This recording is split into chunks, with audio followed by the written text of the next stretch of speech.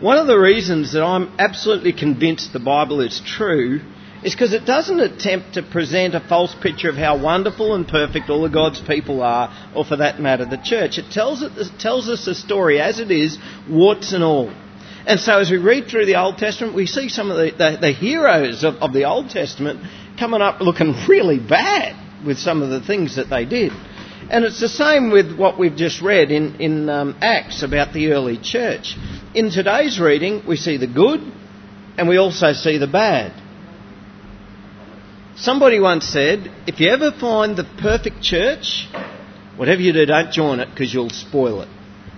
Okay, now it's too late here because I'm already in this church, so it's already spoiled. It's going to be far from perfect. But that's all right, you're here too. That probably brings us down a bit more. But this church in Acts was certainly not perfect. But what I'm going to attack this today is there's a few themes in this reading, and I want to pull out each of these themes, and hopefully by doing that we might be able to pull it all together by the end. The first theme is fellowship. Now that's a good theme. We talked about fellowship, or the Greek word for it is koinonia. We talked about that a couple of weeks ago. One of the characteristics of a Spirit-filled church is fellowship, or koinonia. Last week, the topic was the name of Jesus. And what we found is that the church was a gathering of people who believed in the name of Jesus. And now in today's reading, we're being told that the full number of those who believed were of one heart and soul. That means they had a unity of belief. They had a love for one another. They cared for one another. And their souls were united in some way. And that's what fellowship is. Fellowship is when a group of people are so closely connected. Our souls are connected in some way. We're one in heart. We're one in soul. And we're a people of a shared destiny. Fellowship is when we know that we have this shared eternal destiny, and when we realise that it's actually something that we don't have to wait for ages to come. It's something that begins now. We have a shared eternal destiny right here, right now, right here on earth. So if you don't love other Christians, and if you don't enjoy fellowshipping with other Christians, you're going to be mighty miserable when you get to heaven. Because there's not going to be a lot of option. Our shared destiny has begun already. Together, God's people in fellowship. And verse 32 says that they had everything in common. And then it goes on to describe how when one of the fellowship were in need, the rest of the fellowship cared for them. Now this story is not simply about caring for the needy, although that's important too. We do need to be caring for the needy. But that's not what this story is about, so let's not confuse it with that. This story is about describing the fellowship, the koinonia.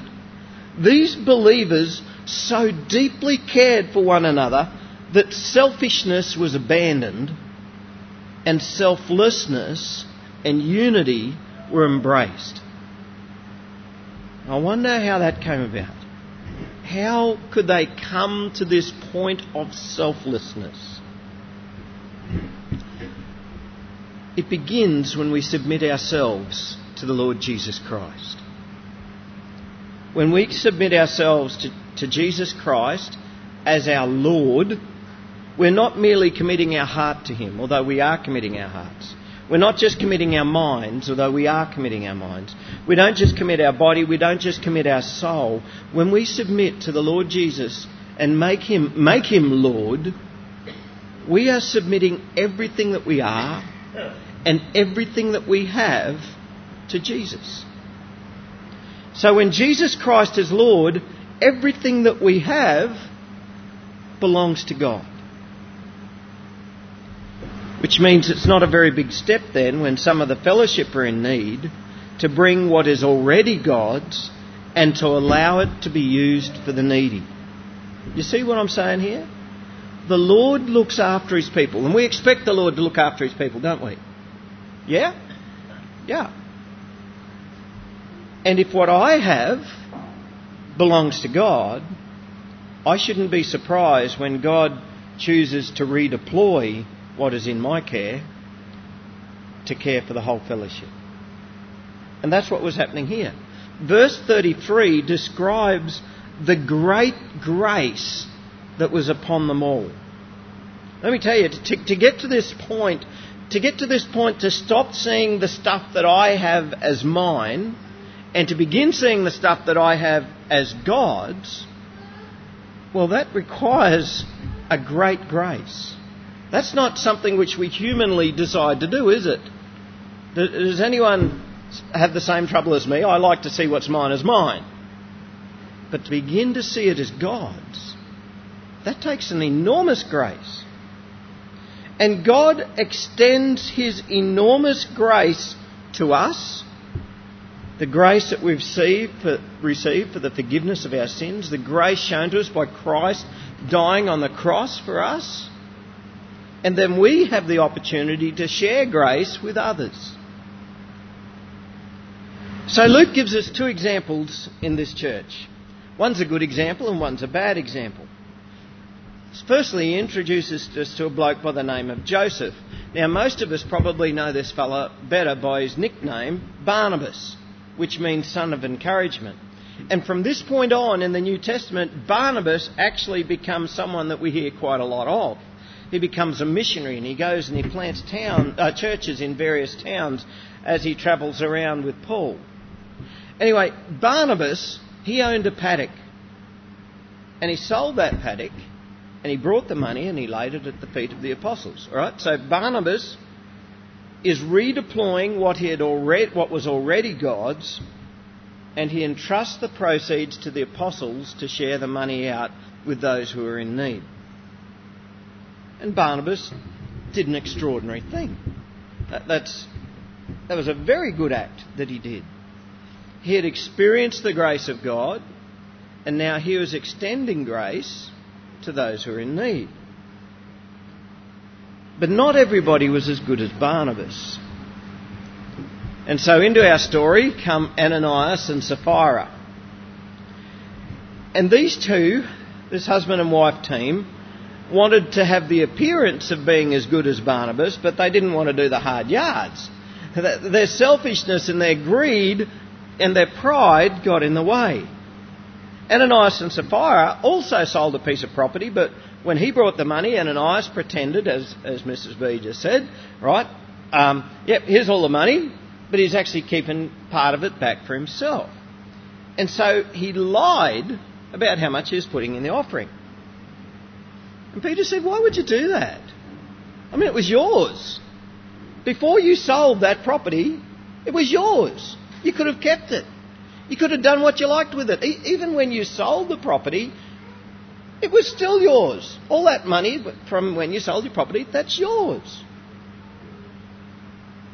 Why would you lie to God by bringing some of it here and saying, here's all of it? Why would you lie to God? You've lied to the Holy Spirit. And Ananias dropped dead. It's interesting reading some of the commentaries that I've got. Some people try to explain this away as, he just died of shock.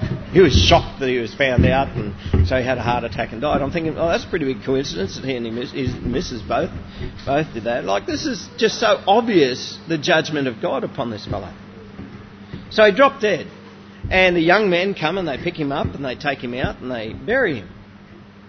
3 hours later, Sapphira, his wife, not knowing that any of this has happened, comes into Peter and Peter says, is this how much you sold your property for? And she said, yep, that's it, that's all of it.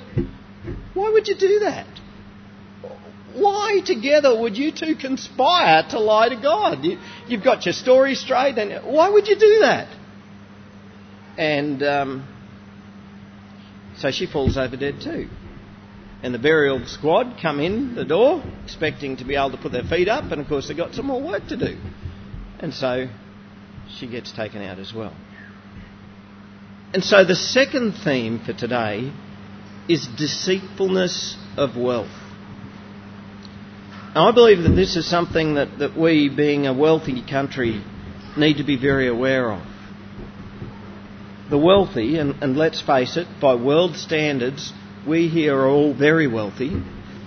If you've got a roof over your head, if you can eat at least 2 meals a day and have clothes to put on, by world standards, you're very wealthy. And the wealthy are more in danger of being deceived by wealth than what the poor are. What we have can be used for good, or it can become a snare to trap us, something that trips us up and leads us to our downfall. Money can be used to feed the poor, it can be used to support missionaries, it can be used to support ministry in your local church. You can use your money for a lot of good. But our money can also tempt us and deceive us. We probably all know pretty well the parable of the sower, do we? Goes out and sows the word, and some seed falls on different soil types. Well, some seed falls on thorny ground. So when the weeds come up, the thorns come out, it comes up, they choke the crop, and the crop just is not fruitful.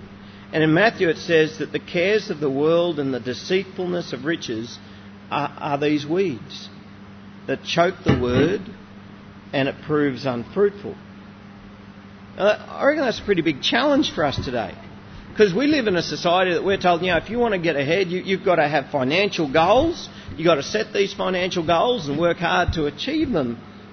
But I wonder, have we ever really considered, what are God's goals for my finances?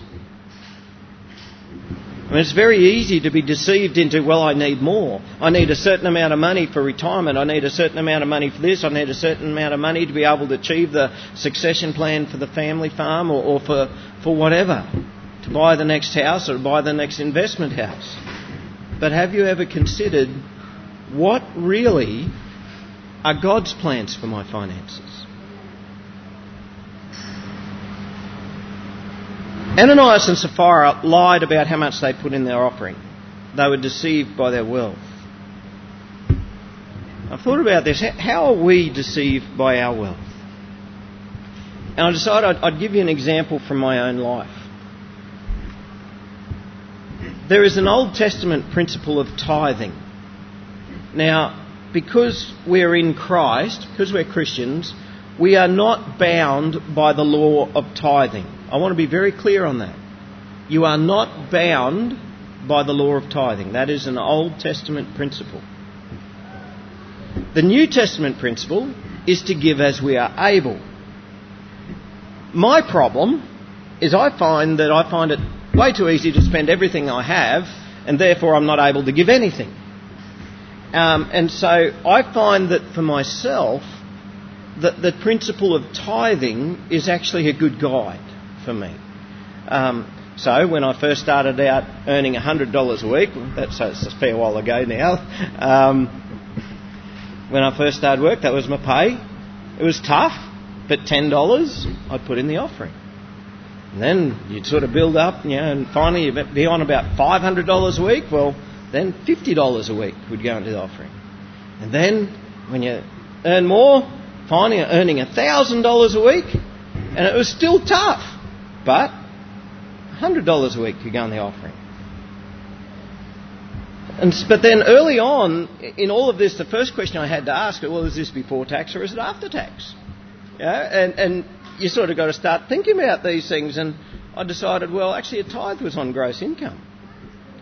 And so if I actually held back some, to pay tax or whatever, that's cheating God. Then when I started a business, I had other decisions to make. Do I dare to tithe on gross income with a business when you've got all of these expenses that you need to spend to generate that? Or do I tithe on operating profit or on the gross margin? Do I tithe before or after my expenses come out? Do I tithe before or after we make loan repayments on whatever land or machinery I owe? Or what do you do? Now that can all be a pretty complex sort of a question. But really, it was an easy one to make. Because I had decided to tithe. And in the Old Testament, tithe was always on gross income. So if you had 100 if you had 100 lambs born that year, well, 10 of them belonged to God. You didn't say, well, I've got to pay for the shepherds and this, that and the other, so therefore that'll bring it back to about 80 sheep worth, so therefore I'll only give 8 to God. That's not how it worked. It was, God gave me 10 lambs, God gave me 100, I'll give him 10 back. And so I made the decision that if I was to say that I was going to tithe, well, I'd better be tithing on 10% of the gross, otherwise it's not a tithe at all. Now, I want to bring this back to the Ananias and Sapphira example. The money, like we are to give as we are able, with Ananias and Sapphira, they could have given some or they could have given all of it. That was up to them. The problem wasn't that they didn't give it all, the problem was that they had lied about what they had given. And so, this is an example from my life, and I'm not telling you that you have to give 10%. That's between you and God, how much you give. But for me, if I said that I was going to tithe, then for me to be honest with God, it would have to be the 10% of the gross. Otherwise, it wouldn't be a tithe, it would be giving something else. You understand? Okay. But it's very easy to be deceived myself and go, well, I actually keep this back for myself and I'm still tithing. Which brings us to our third theme, truthfulness. And really that's what this reading was primarily about, is truthfulness. Ananias and Sapphira were not executed because they kept some of the money for themselves. They were judged because they lied. More specifically, they lied to the Holy Spirit. They lied to God. Truthfulness in the character of the disciples of Jesus is absolutely critical. Sometimes we might find ourselves thinking, a little white lie will get me out of trouble here. And sometimes we think a little white lie will be the best thing for here because I'm not going to hurt that person's feelings or whatever. And we can justify it. And so we think, a little white lie. There's another name for a little white lie. Does anyone know that name? A dirty, great, big lie. A lie is a lie is a lie. There's no such thing as a white lie. A white lie is a dirty, great, big lie. And as God's children, truth should always be on our lips. Jesus said, I am the truth. And if we're the children of God, we must also speak the truth. In Revelation chapter 21, verse 8, it's coming right at the end of Revelation, and Jesus has returned, and judgment is happening. It says, but as for the cowardly, the faithless, the detestable, as for murderers, the sexually immoral, sorcerers, idolaters, and all liars, their portion will be in the lake that burns with fire and sulphur, which is the second death. Let me tell you, lying in the church is something that is so horrendous that God had to deal with it right there and then to serve as an example for that church and for us today and as a warning for us. Lying is totally out of place. And so God judged it. Which brings us to the fourth theme, the fear of God. Verse 11, and great fear came upon the whole church and all who heard of these things. That's not surprising, is it? Imagine if something like that happened here today. Imagine that the Apostle Peter was here and somebody told a lie and he rebuked them for it and they carked it. And then somebody else, a few hours later, comes in and the same thing happens. Imagine what would be said around town. What? Don't you think people would be filled with fear? I know that all of us here would be filled with fear if we saw it happen, wouldn't we?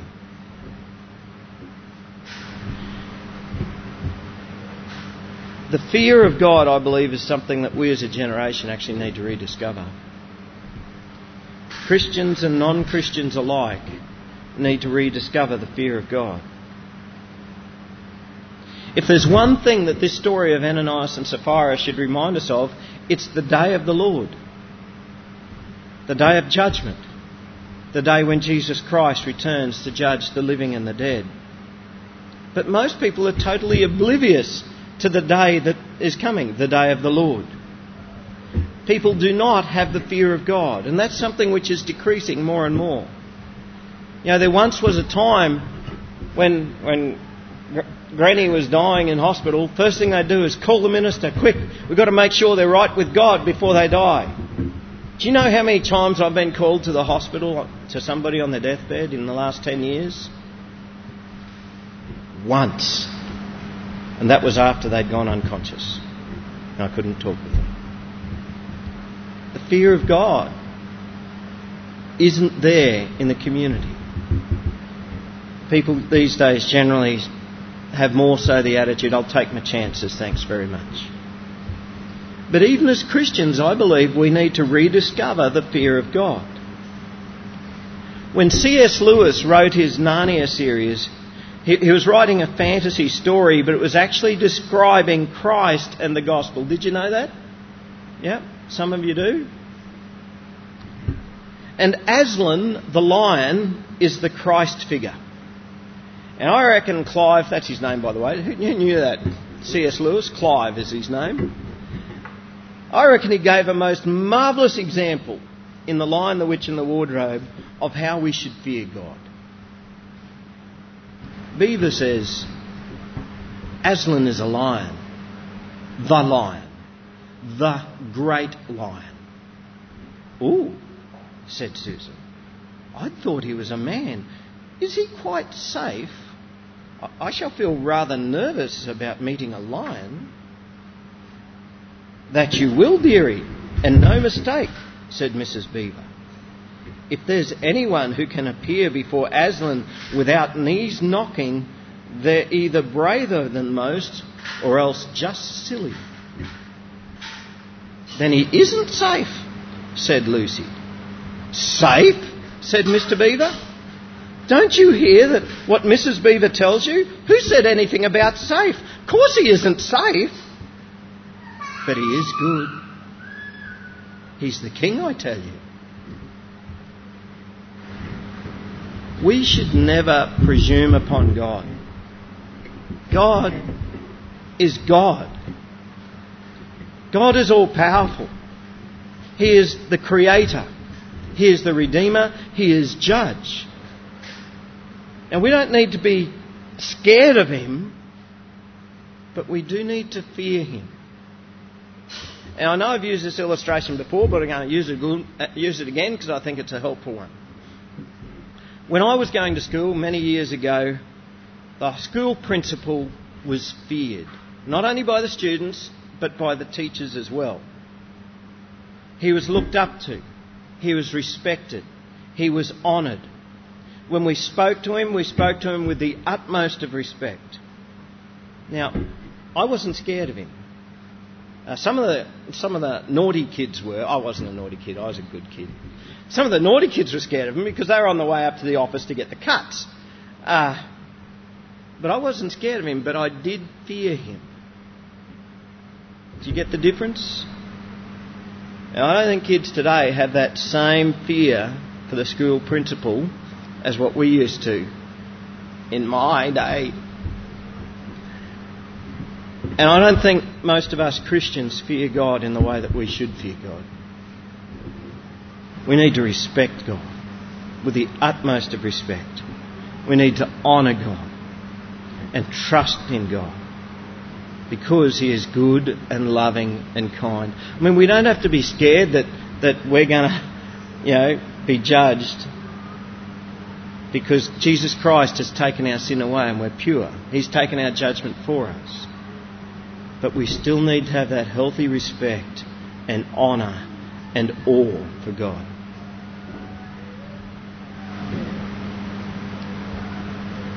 The fifth theme is evangelism. And we're going to see this theme coming out right throughout the whole book of Acts. Evangelism is key to everything that this church did. And this reading begins and ends with evangelism. Right at the start, verse 33 said, "And with great power the apostles were giving their testimony to the resurrection of the Lord." Right? That's evangelism. They're giving their testimony about the resurrection of Jesus. "And great grace was upon them all." And then right near the end, chapter 5, verse 14, it says, and more than ever, believers were added to the Lord, multitudes of both men and women. Evangelism. This whole story is bracketed by evangelism. Start and finish. You know, when a church has gone through a period of growth, it's very tempting for us to take a big deep breath and take a bit of time to consolidate and develop the fellowship and concentrate on our relationship with God and our relationship with one another. Now, if that's all we do, then there's something missing. And that's evangelism. The purpose of the Christian fellowship is not just so that we can feel good about ourselves. Christian fellowship is a witness to the world. Jesus said, "They will know you are my disciples because of the love that you have for one another." He was describing the fellowship. It's a witness of the reconciling work of Christ. God has reconciled us to Him and therefore us to each other. And this is a witness to the world. Fellowship and evangelism go hand in hand. You know, some churches, all they do is they focus on their own little cluster and, right, we're just going to get all this right. Some churches, all they look at is, right, we're always going to be out inviting. But it all goes together. Fellowship and evangelism, hand in hand. And so evangelism is critical for a church. But to what result? I'm going to finish with verse 13. Verse 13 says, "None of the rest dared join them, but the people held them in high esteem." Now, the way that reads to me, it seems like there were onlookers and they felt drawn to this Christian community. They felt drawn to the fellowship. They felt drawn to this Jesus Christ whom they were hearing preached. And they looked at these Christians and they held these Christians in high esteem. But they didn't dare join them. And that describes many people today. There's all sorts of reasons people come to church. There's all sorts of reasons people don't come to church. Some are lookers. Some are tire kickers. They're seeking something, but they don't really know what it is that they seek. Some are having troubles in their life and they're just wanting to find answers to satisfy those. And they're drawn to the community. Some are looking for personal validation of their own spiritual ideas. They've got in their head their own picture of what they think God is like. And so they come along to church to see, well, does that line up with what I think? Some are seeking friendship or strength or moral guidance. Some admire Christians because of their good works that they do or because of their social responsibility and generosity. But they do not dare to join them. They don't dare to give up everything that they have to follow Christ. They don't dare to risk persecution for the name of Jesus. They don't dare to give up their own ideas about God and to believe about the God who is actually revealed to us in Christ and testified to by the apostles. And my question for you today is, where are you at with God?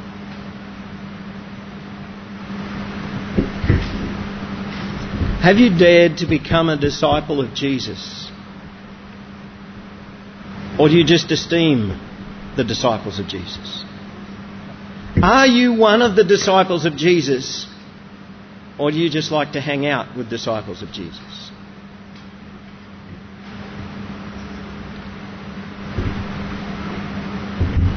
Do you dare to believe in Jesus, to give your heart to Jesus, and to become his disciple? Do you dare?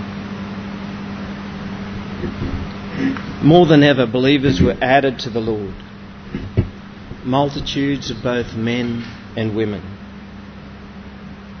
And the Lord was miraculously healing the sick and delivering them from evil spirits. Many came believers in Jesus Christ, but many did not dare.